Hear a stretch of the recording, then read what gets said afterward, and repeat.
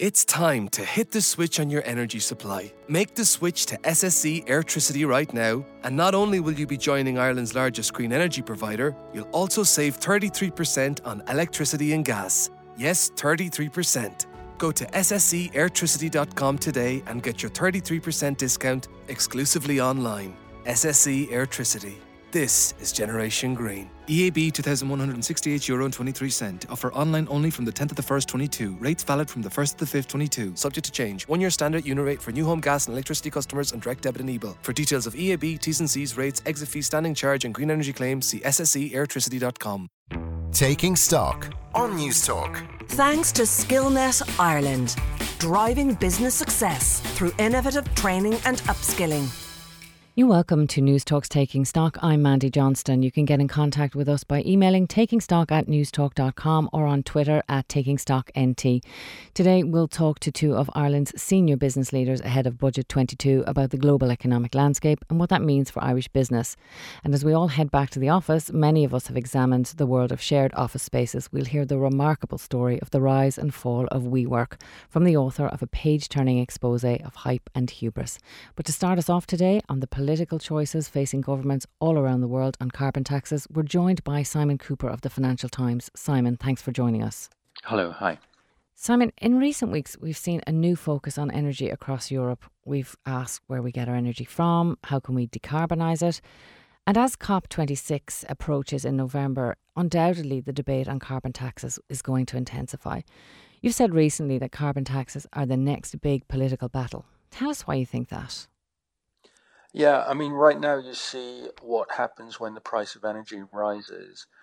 Consumers get very scared. Governments don't want to upset their voters, and so they find all sorts of ways to try and get energy prices back down. But we haven't really even hit the issue of carbon prices yet. I mean, that is only about a fifth of the current rise in energy prices is because of a tax on carbon in Europe. But that is what we need. We need to actually tax carbon so that people produce less of it. So we need energy prices to stay high to save the planet. But if they stay high, voters will get angry and governments will respond. So it's a terrible dilemma that we're heading towards. Yeah, it is, because politicians really have no choice. We have to do something radical, but the public has no idea of what's facing them when it comes to carbon taxes. But how effective are taxes in actually changing our individual behaviour? Do you think that the introduction of carbon taxes will have a significant effect? It can if you have an alternative or if you're doing something that's not really necessary. So, for example, flying. If your flight is going to be taxed to really reflect the damage that you're doing to the planet. And so, for example, your ticket to London didn't cost €100, but let's say 150 or €200, you'd probably buy less of it and you'd find alternatives. You might make phone calls more often or Zoom people in London instead of going to visit them a lot. And also, if you're going to tax car fuel, which the European Commission wants, then do people have an alternative to their cars? Can they take a bike? Can they walk? Can they use public transport? So it's partly about alternatives, and it's partly about, do people have ways not to pump out this carbon? And we are just going to have to, A, provide them with alternatives, and B, tax them for when they do use carbon, and C, very importantly, some people, of course, just have very, very little money. And if we tax their fuel, then they are going to be very cold because they won't be able to afford to heat themselves. And so those people we're going to have to compensate. We're going to have to compensate people at the bottom end of the income distribution, the poorest people. But everyone else is really going to have to take a hit. And this is going to be quite painful. It's going to mean less flying, less driving, less, having saunas or heating yourself in other ways. We're going to have to ration ourselves. But presumably beyond the dividend that we'll get in reduced emissions from this, there's another dividend coming somewhere. It's a green dividend. So the green economy, which will be undoubtedly heavy with investment in renewable energy and retrofitting, surely that leads to a positive with creating more jobs. I think it will create jobs. So, for example, already in the US, more people work in solar than in coal by quite a large margin. So, these new energy sectors will create jobs. And we'll also, for example, need to have a whole army of people going around homes in Ireland, for example, insulating them. And that's going to create a lot of jobs. But what it won't do is make you feel that your consumption is more enjoyable, that you're getting better stuff. You won't. You'll have less consumption instead of that trip to Italy.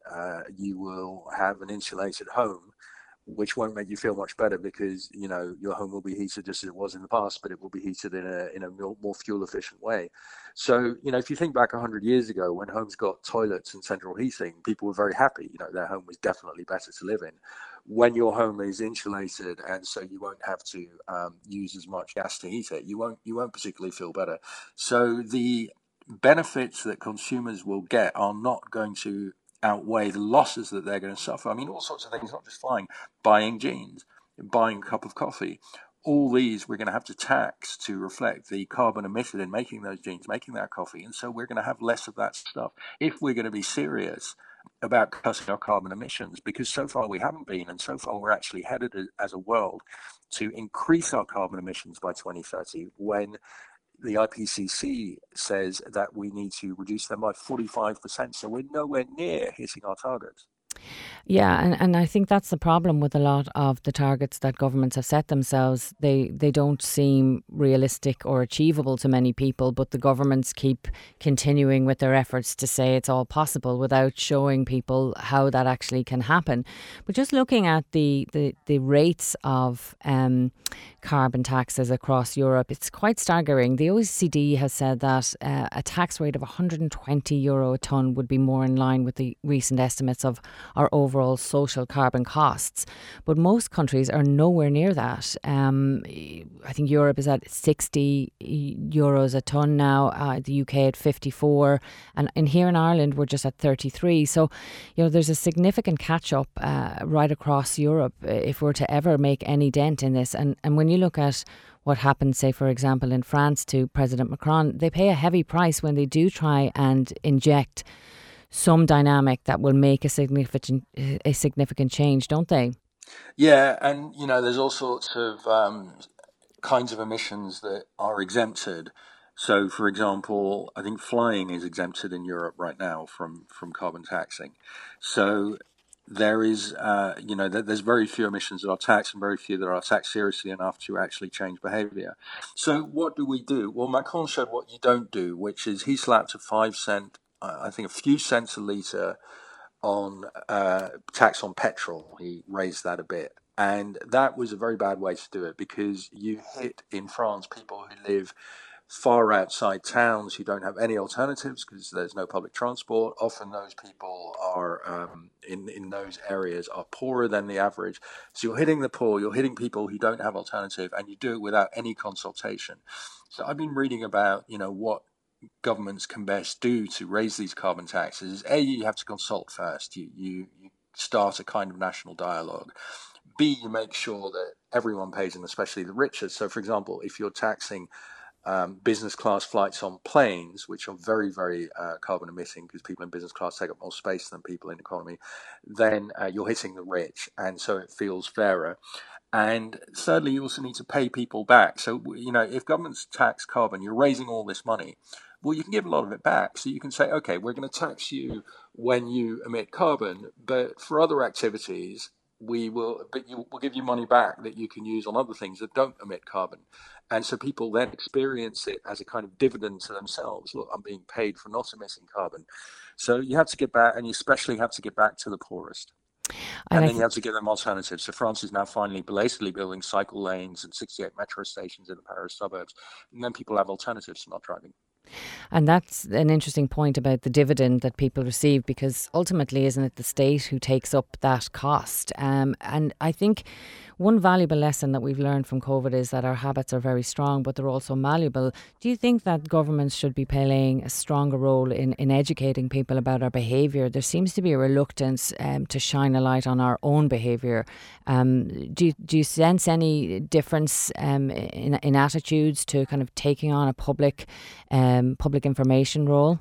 I mean, we've all been informed for, let's say, 20 years that the planet is in danger, that we're emitting too much carbon. In Europe, we have very few climate deniers, so mostly people know that habits have to change. But what a lot of people like to do is they like to point the finger at big business, at the fossil fuels industry, and say, oh, those are the bad guys, as if we're not the bad guys when we emit carbon through our choices and behavior all the time, going on holidays, buying new clothes that we don't need. So we have to look at ourselves. I'm not sure governments need to tell us that. I think most people are sort of aware of that. It's just that nobody wants to take the pain of changing their behavior. And it's partly because we won't benefit. The carbon we don't emit will help our grandchildren or great-grandchildren. It won't particularly help us. It's not going to change the climate in our day. And what about significant climate events that we've seen, say, for example, this summer? Do they have an influence on public attitude to carbon taxes and the way we behave? Like in Germany, for example, did those floods in July have an effect on the elections?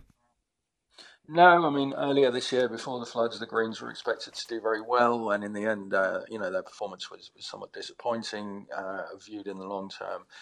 In the US, these things cause an enormous amount of fear when they happen, and people say, oh, well, we really must change now.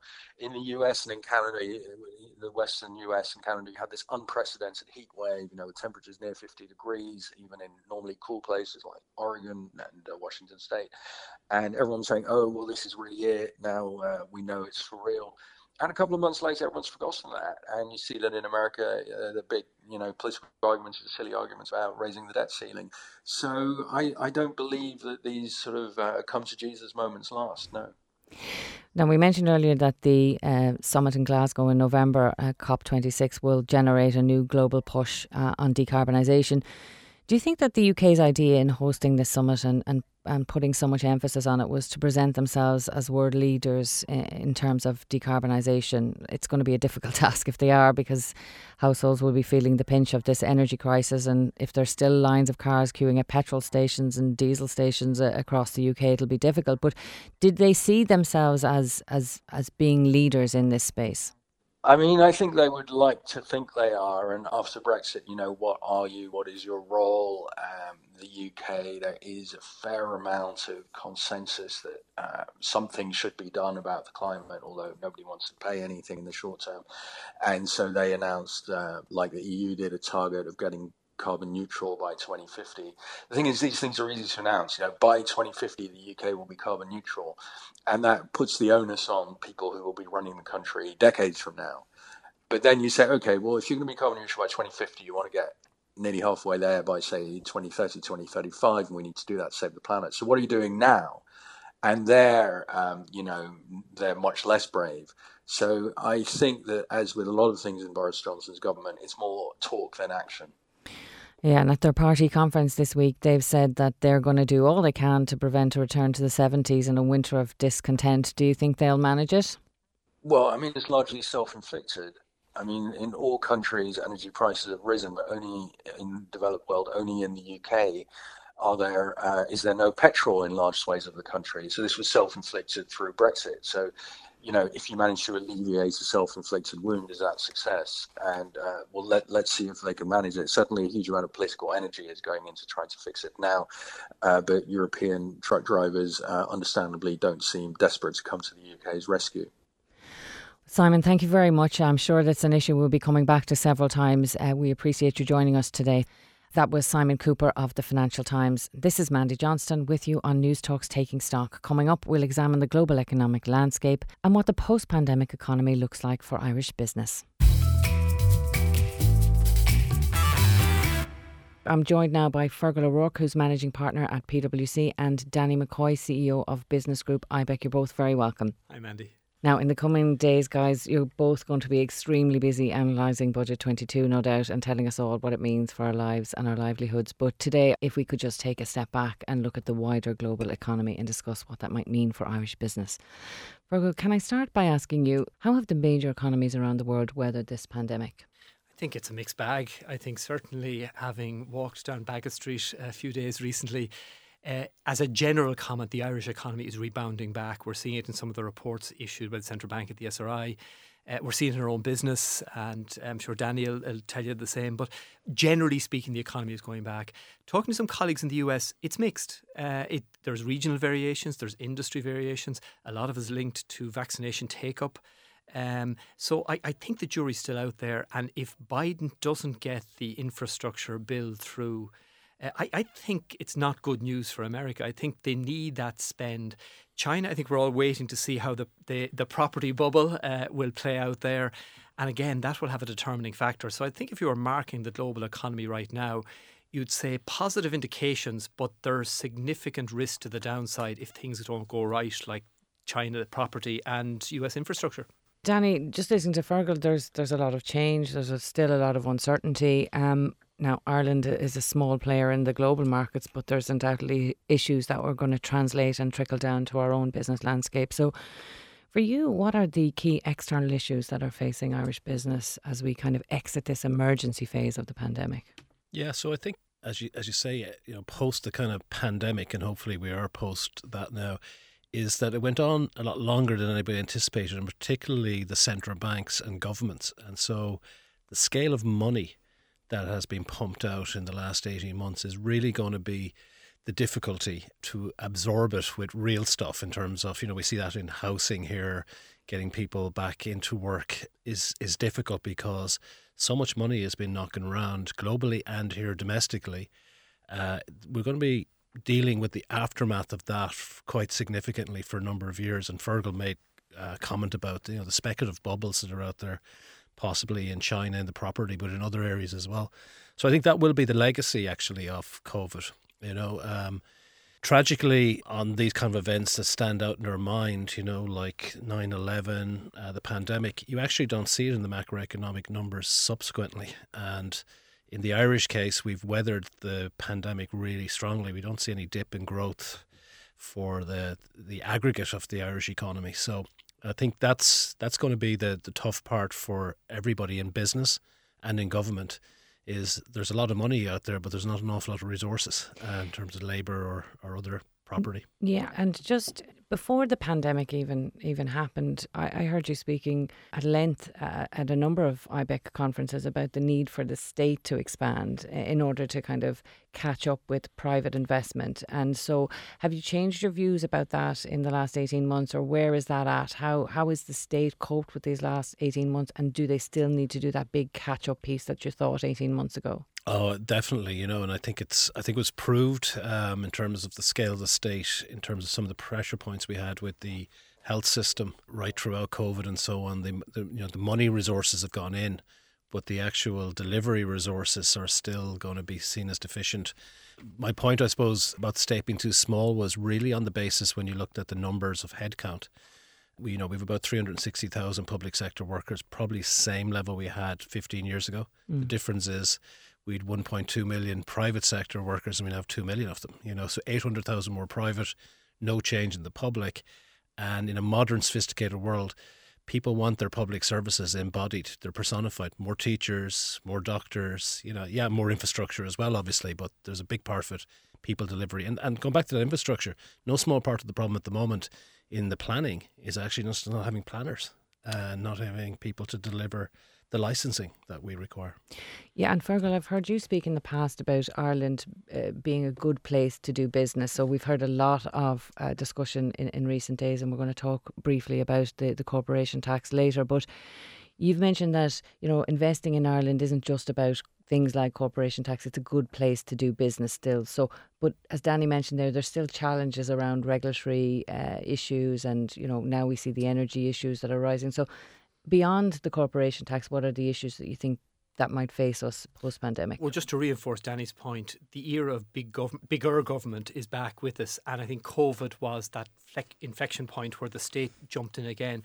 And I think hopefully infused by that spirit of solving problems, it can continue dealing with issues like planning, dealing with issues like housing, dealing with issues like transport. The last time I checked, I think nearly 2/3 of all new investment we get into Ireland is from existing companies here already.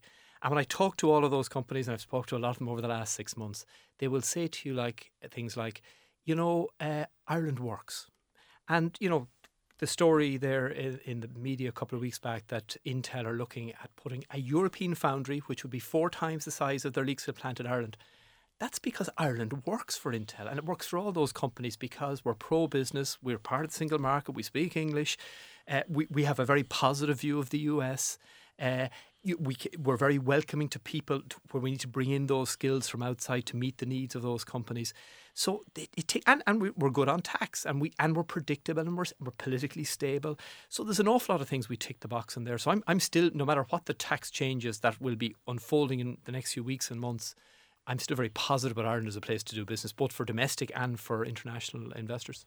You're listening to News Talks Taking Stock with me, Mandy Johnston. We're talking to Danny McCoy of IBEC and Fergal O'Rourke of PwC. Fergal, can you take us through what the government has agreed to on corporation tax and what that might mean for our exchequer? Well, this is an 8-year journey. It started 8 years ago when the OECD issued their first report. And at its core, there's 2 parts to it. The first part says that for 100 years, we had rules that said you only pay tax in countries that you had boots on the ground, people there. And the 21st century business model doesn't require it. So if you're an internet seller or whatever, you don't need to have people on the ground. So the first part says, even if you've got no boots on the ground in a country, you've got to pay tax in the market jurisdiction. So we're going to lose about 2 billion. Companies that are currently paying tax here, that tax will now go to France and Germany and Italy and Spain, all the other countries they sell into. The second part of it was saying there should be a minimum rate of tax. And that's what all the row has been about, particularly in 2021.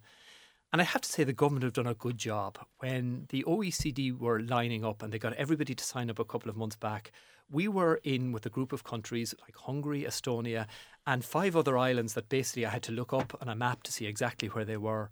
But Ireland was clearly a prize the OECD wanted to get on board. And Ireland's been very proactively engaged with the OECD. So the announcement that we have secured a 15%, no ambiguity, it's just 15%. I think that's good news. We couldn't afford to be the North Korea of tax. We couldn't afford to stay outside the agreement. And we're going to get money as a result of this. Our tax rate's going up by 1/5 on all these big companies that are here, not the domestic economy, that'll still be paying tax at 12.5%. All those big companies' tax bill are going to go up by 20%. That's more money for us. So in cash terms, we'll probably be broadly neutral, I think. In investment terms, there's now certainty and we're part of a global agreement. So I think, when the history comes to be written about this, it will be an extraordinarily positive achievement. And I'd just like to probably identify Paschal Donohoe's election by a single vote as president of the Eurogroup. That role he has had for the last 18 months has paid off in spades. He's been at G7 meetings, he's been speaking to all the key players. I have no doubt that somewhere late in the night at the margins of the meeting, the sort of influence he had because of that role has got us to where we are now. And I think it's been a really positive development.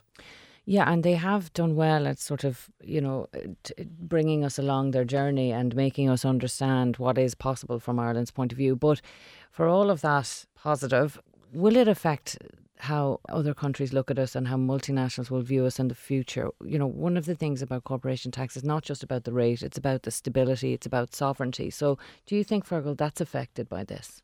Well, if orange is the new black, 15% is the new 12.5%. And I think no. I think I've spoken to a lot of US companies over the last few months. 3 consistent things they say to me. One is they appreciated Ireland fighting the fight. They felt it was entirely appropriate and well done to Ireland. 2, they accepted Ireland would not cut off its nose despite its face and stay on the outside. And 3, they, in a variety of ways, would have said to me, look, we know Ireland will be at the competitive end of whatever that is. So I don't think it'll have much impact at all.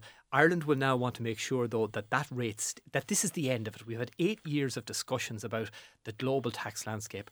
We've agreed it now. Everybody signed up. Let's close it down and go forward with this new landscape for the next 5, 10, 15 years and see how it plays out. Danny, you're dealing with that landscape every day. So do you think there's a job of work to do now by the likes of Enterprise Ireland, the IDA, to repackage Ireland and resell us again in a different way? I think we're moving that direction anyhow, Mandy, and I agree with Fergal on the achievement of Paschal Donohoe in particular to call out in the diplomacy that was required.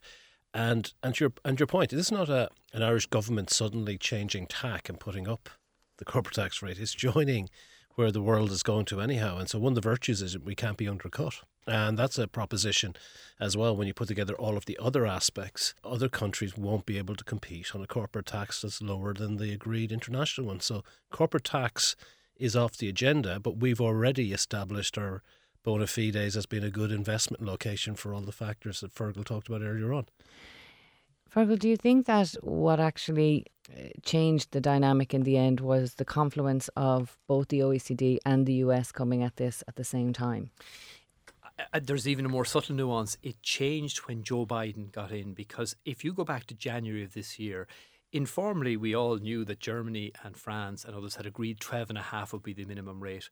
When the new Biden administration and Janet Yellen came out in January and said it should be 21, that completely upset the dynamic of what was going on. And suddenly Germany and France bolted there. So I think you were right in one sense. The US coming onto the pitch post the Trump era saying we're here to play definitely brought the issue to a conclusion, but their insistence on a 21% rate, which they're not going to deliver now, changed the dynamic of those negotiations over the last 10 or 11 months.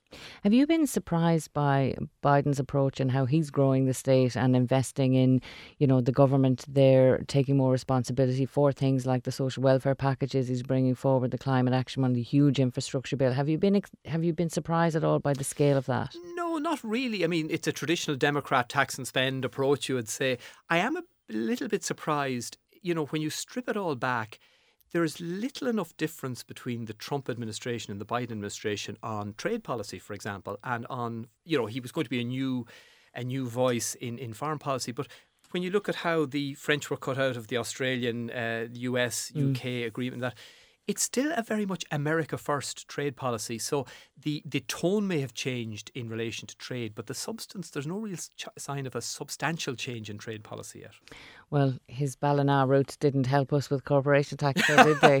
I wouldn't. Just to that point, Mandy, you did get a sense Treasury were pushing this a lot more than the White House, and I suspect there was some at the end of the day. Don't force Ireland out here, Danny, we've been talking about the bigger picture, but I obviously can't let you go without a bit of a discussion about budget predictions. So when we're going into this budget, we've got a lot of new forecasting. So last week we had the Central Bank, we've had the ESRI and also the Department of Finance themselves, all increasing their forecasting and projecting amazing growth rates for next year.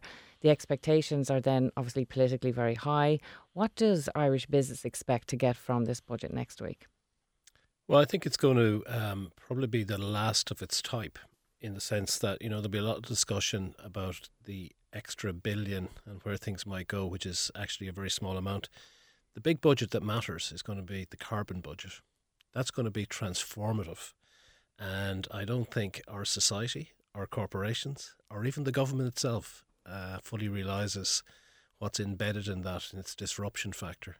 I think the next year we'll be all much more informed about what carbon is and its consequences for our business models. Yes, we were actually talking to Simon Cooper from the Financial Times about that issue earlier in the programme.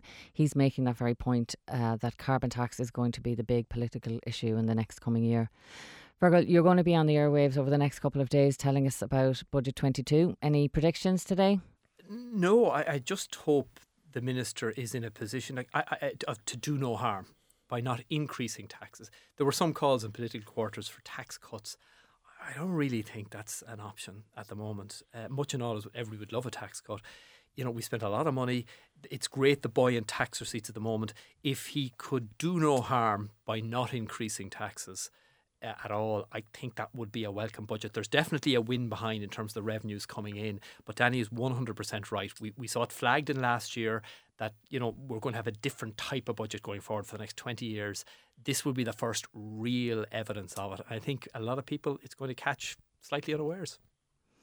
Yeah, the National Development Plan as well last week that came out, that kind of passed by without much analysis. I don't think people really understand the magnitude of what's being promised here. No, it's got a huge scale to it. We know that our GDP is it's grown by over 100% in 6 years, 2020, and it now looks, with those forecasts you talked about earlier on, not alone did it not go down last year during the big COVID year, it looks like in 3 years the economy could grow by 25%. It's just remarkable. And against that growth trajectory, stabilising the emissions will be hard. Yeah. But we're talking about cutting them by 50% in a shorter time frame now, because 2030 is not moving, but we're moving closer towards it. Yeah. This is just stunning. And the National Development Plan has to be about the infrastructure to allow us to be competitive and still reach those targets. So you're right, it's a huge plan, and it's probably the most significant investment story to try and hit those two potentially conflicting needs: to keep the economy competitive and have the security of supply and hit the environmental targets.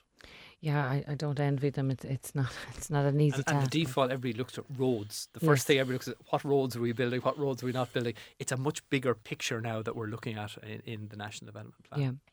One final thing just on Budget 22, Danny, for you, and I think Boris Johnson may have robbed your tagline, did he, from your budget submission, Build Back Better? Right, Yes, I thought it was a tunnel you were going to talk about. No, but you've said in that budget submission that the Irish business model is at a crossroads, and over the next decade, you say, we're entering a time of great promise and ambition.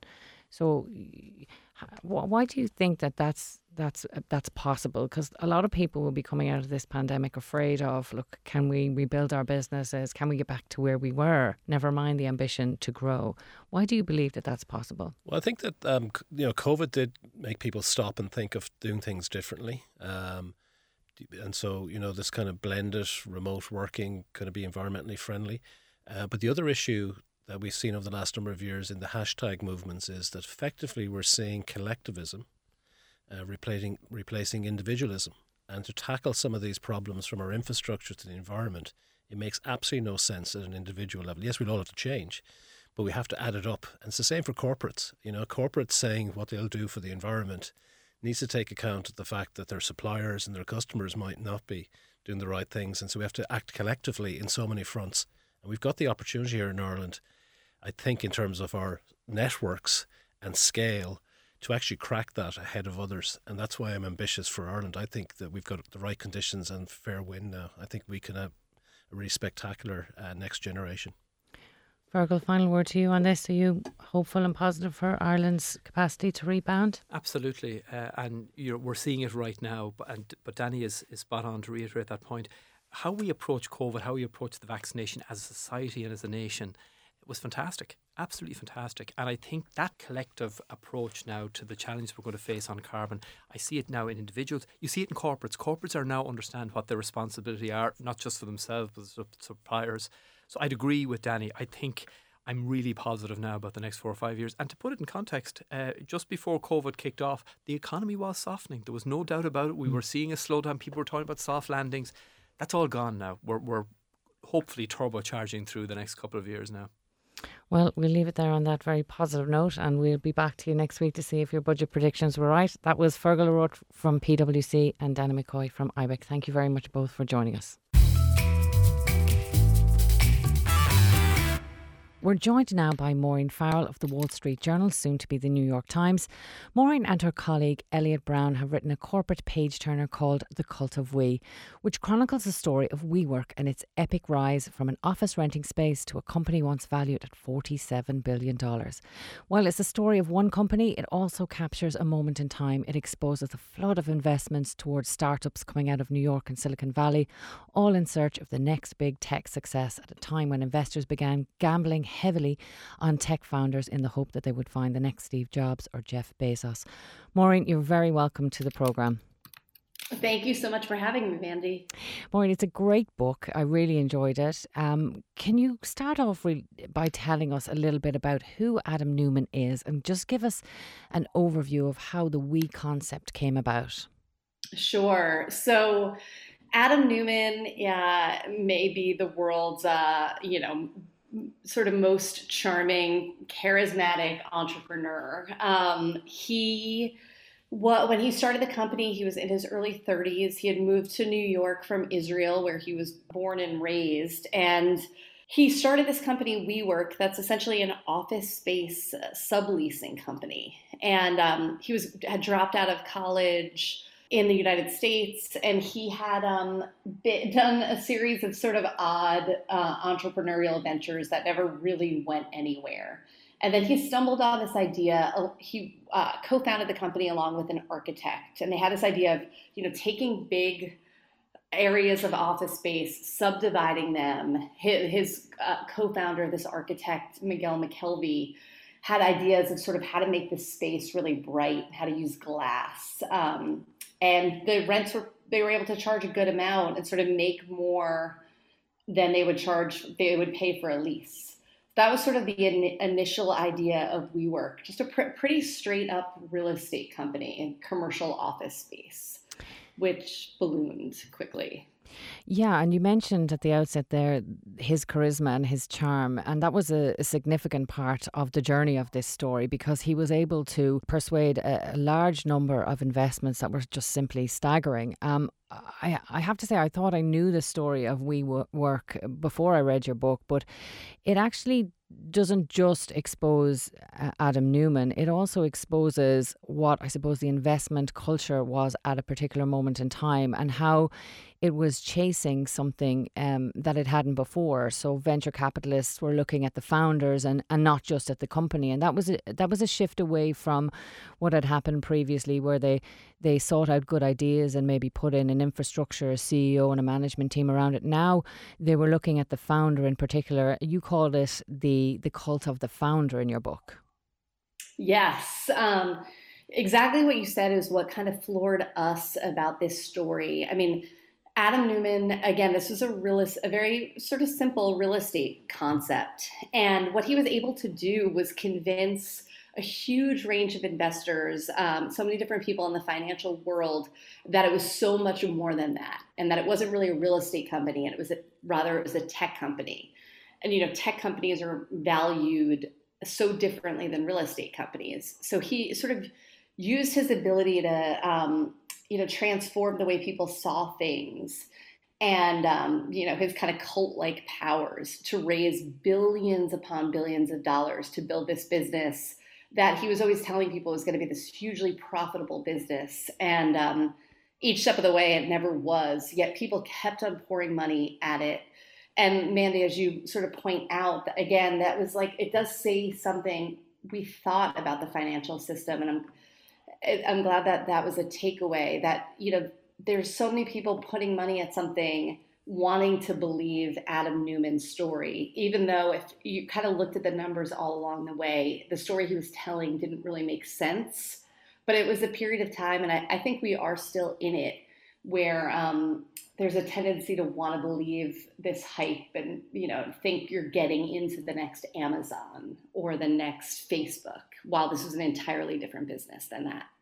Yeah, and looking at it from the outside, you tend to think that maybe JP Morgan, Benchmark and others were bamboozled into it, but it's in fact exactly what they were chasing. And one significant investment came towards WeWork from Masayoshi Son, the Japanese conglomerate of SoftBank. They were the largest investment fund in the world at the time, of $100 billion to play with. And it was really a game changer for WeWork. He sort of enabled and encouraged Adam Neumann, didn't he? He completely did. I mean, at WeWork, before SoftBank came in, and that with the first check that they wrote was for $4.4 billion, then they would go on to write more checks and keep on throwing billions at this company. Before that, it was a very fast-growing company. They were raising money, but not quite at that level. And Adam Neumann, I mentioned his charisma. I mean, he was also pretty crazy. I mean, he was already, we mentioned the book, if you walked into his office at 10 in the morning as he was fundraising, he'd offer you a tequila shot. I mean, he was sort of brilliant in many ways, but also wild and crazy. He was already spending tons of money, kind of cashing out for the company, buying houses all over the world, jet setting, things that were already starting to raise eyebrows, things in his personal life with investors and people inside the company. And the absolutely crazy thing was Masa came in, Yoshihison Masa, as he's known, and told Adam Neumann to be crazier. And basically told him, to go out and try to build this company even more quickly. It was already one of the fastest growing companies out there. And he said he wasn't being crazy enough, go spend more money, grow this company.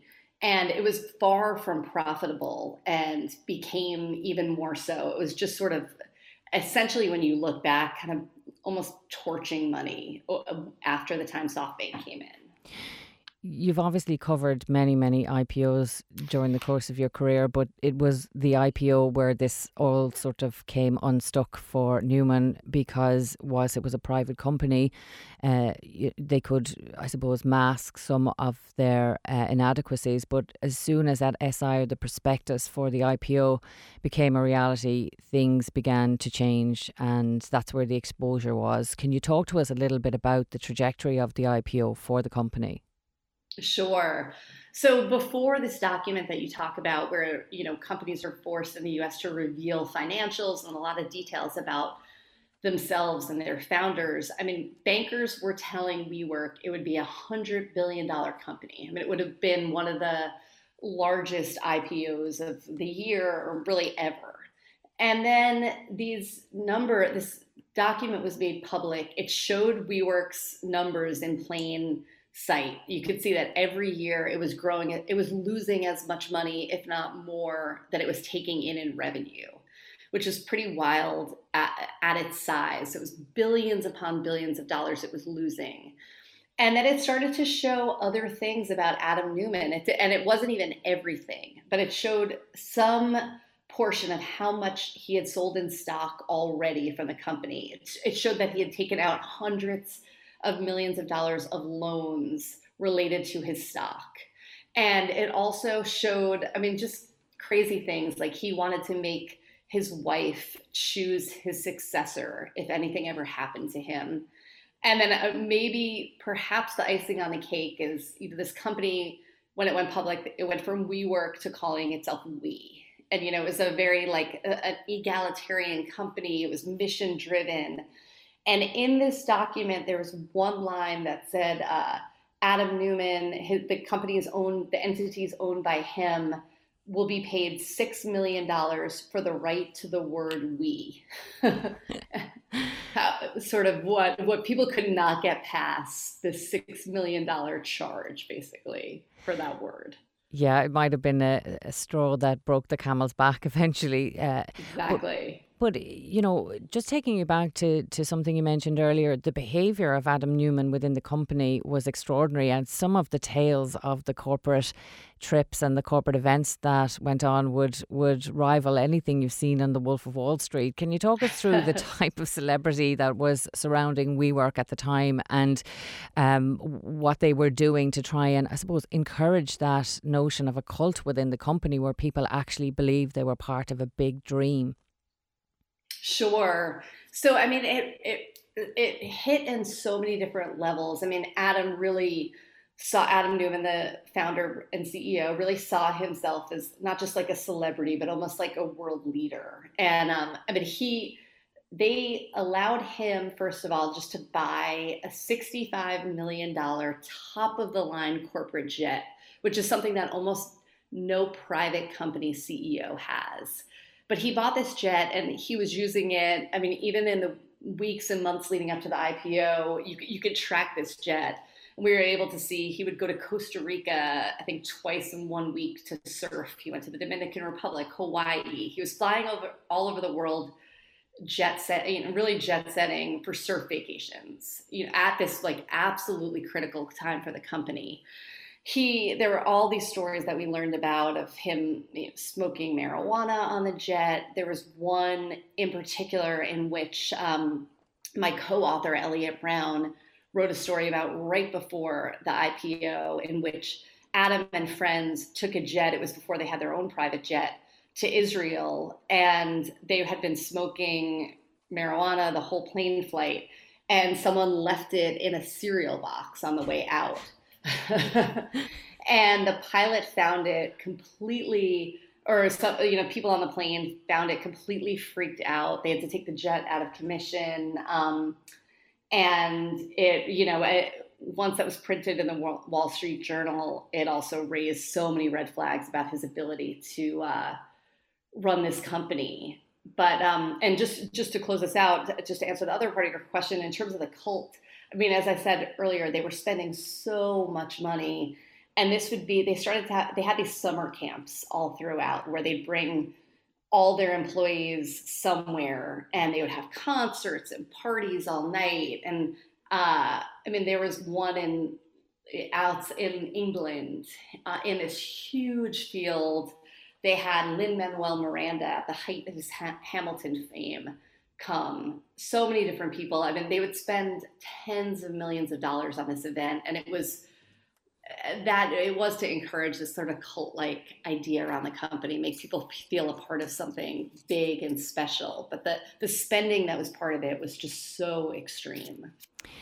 The thing that keeps striking me in the book is this notion of it was a moment in time for venture capitalism, for the changes in mutual funds and how they were operated. But there's also a fantastic phrase that you use, which is catnip for millennials. And it's this notion that there were companies trying to tap into that, search for a community space by millennials. Could you talk us a little bit around what that concept was for this company and how it aligned to other companies like Uber and Airbnb and Facebook?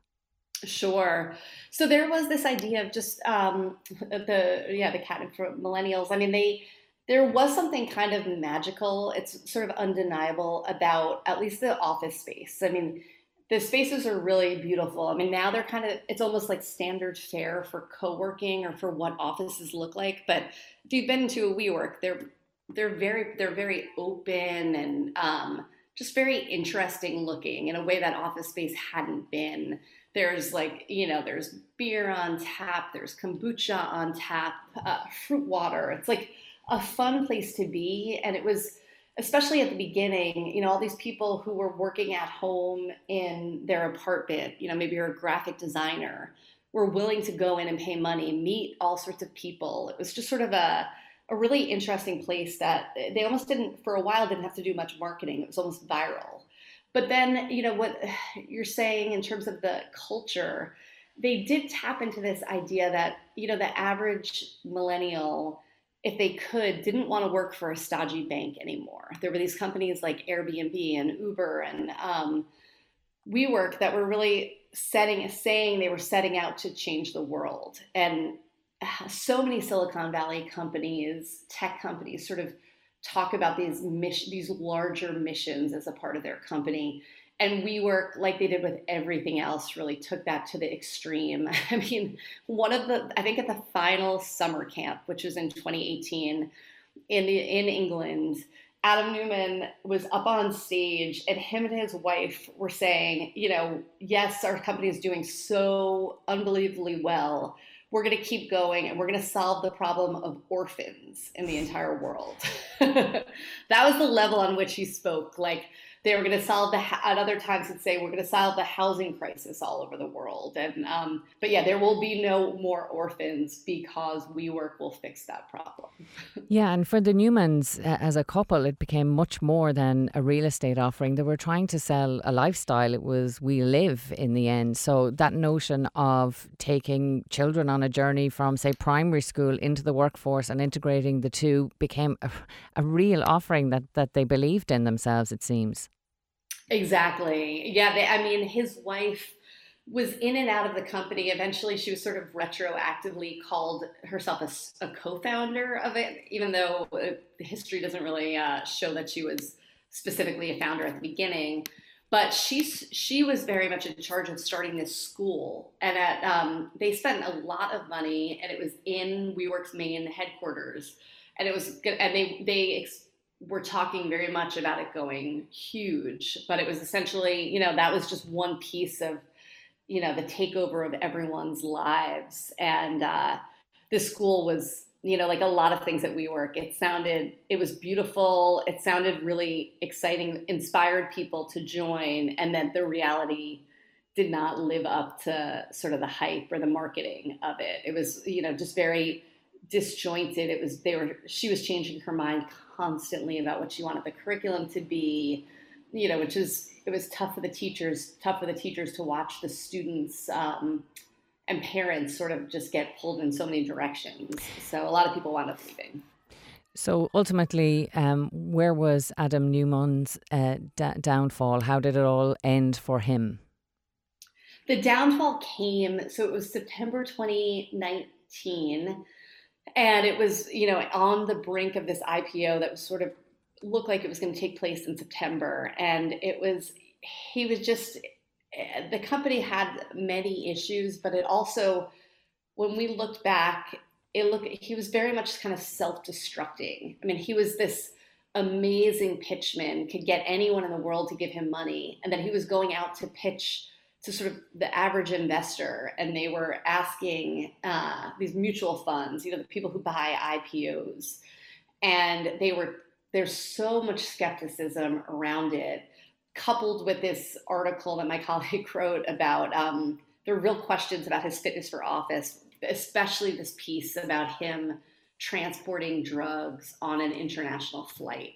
That was another piece. There are a few pieces that came together that led to the company and its bankers and everyone insisting that this IPO get pulled. And from there, it just quickly unraveled. It was everyone around him was saying, if you want to actually save the company, everyone, including the CEO of JP Morgan Chase, Jamie Dimon, who had been a real advisor to him, all saying that, if you want this company to survive, you cannot be part of it. So he very kind of quickly stepped away as CEO, stepped down. But the one denouement that I think a lot of is just still wild to think about is the company was nearing bankruptcy at the end of 2019. Adam steps down, thousands of workers lose their job, and he gets an exit package that's valued at over $1 billion in total to leave his company.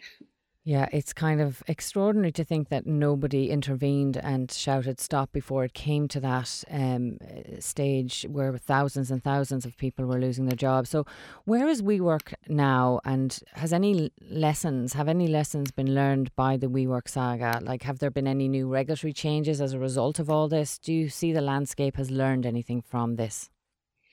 And the first part is, I guess, a little bit more optimistic. WeWork, Adam Neumann left. A ton of people were laid off, but they've been in a process of reinvention and really scaling back. They brought in a CEO from the real estate industry. SoftBank actually pumped billions of dollars more into the company. And it's a smaller company. They sold off all these sort of ancillary businesses like education. They once had a wave pool company. They have scaled down to being a real estate company, the original thesis, subleasing office space. And they're actually on track to go public in October.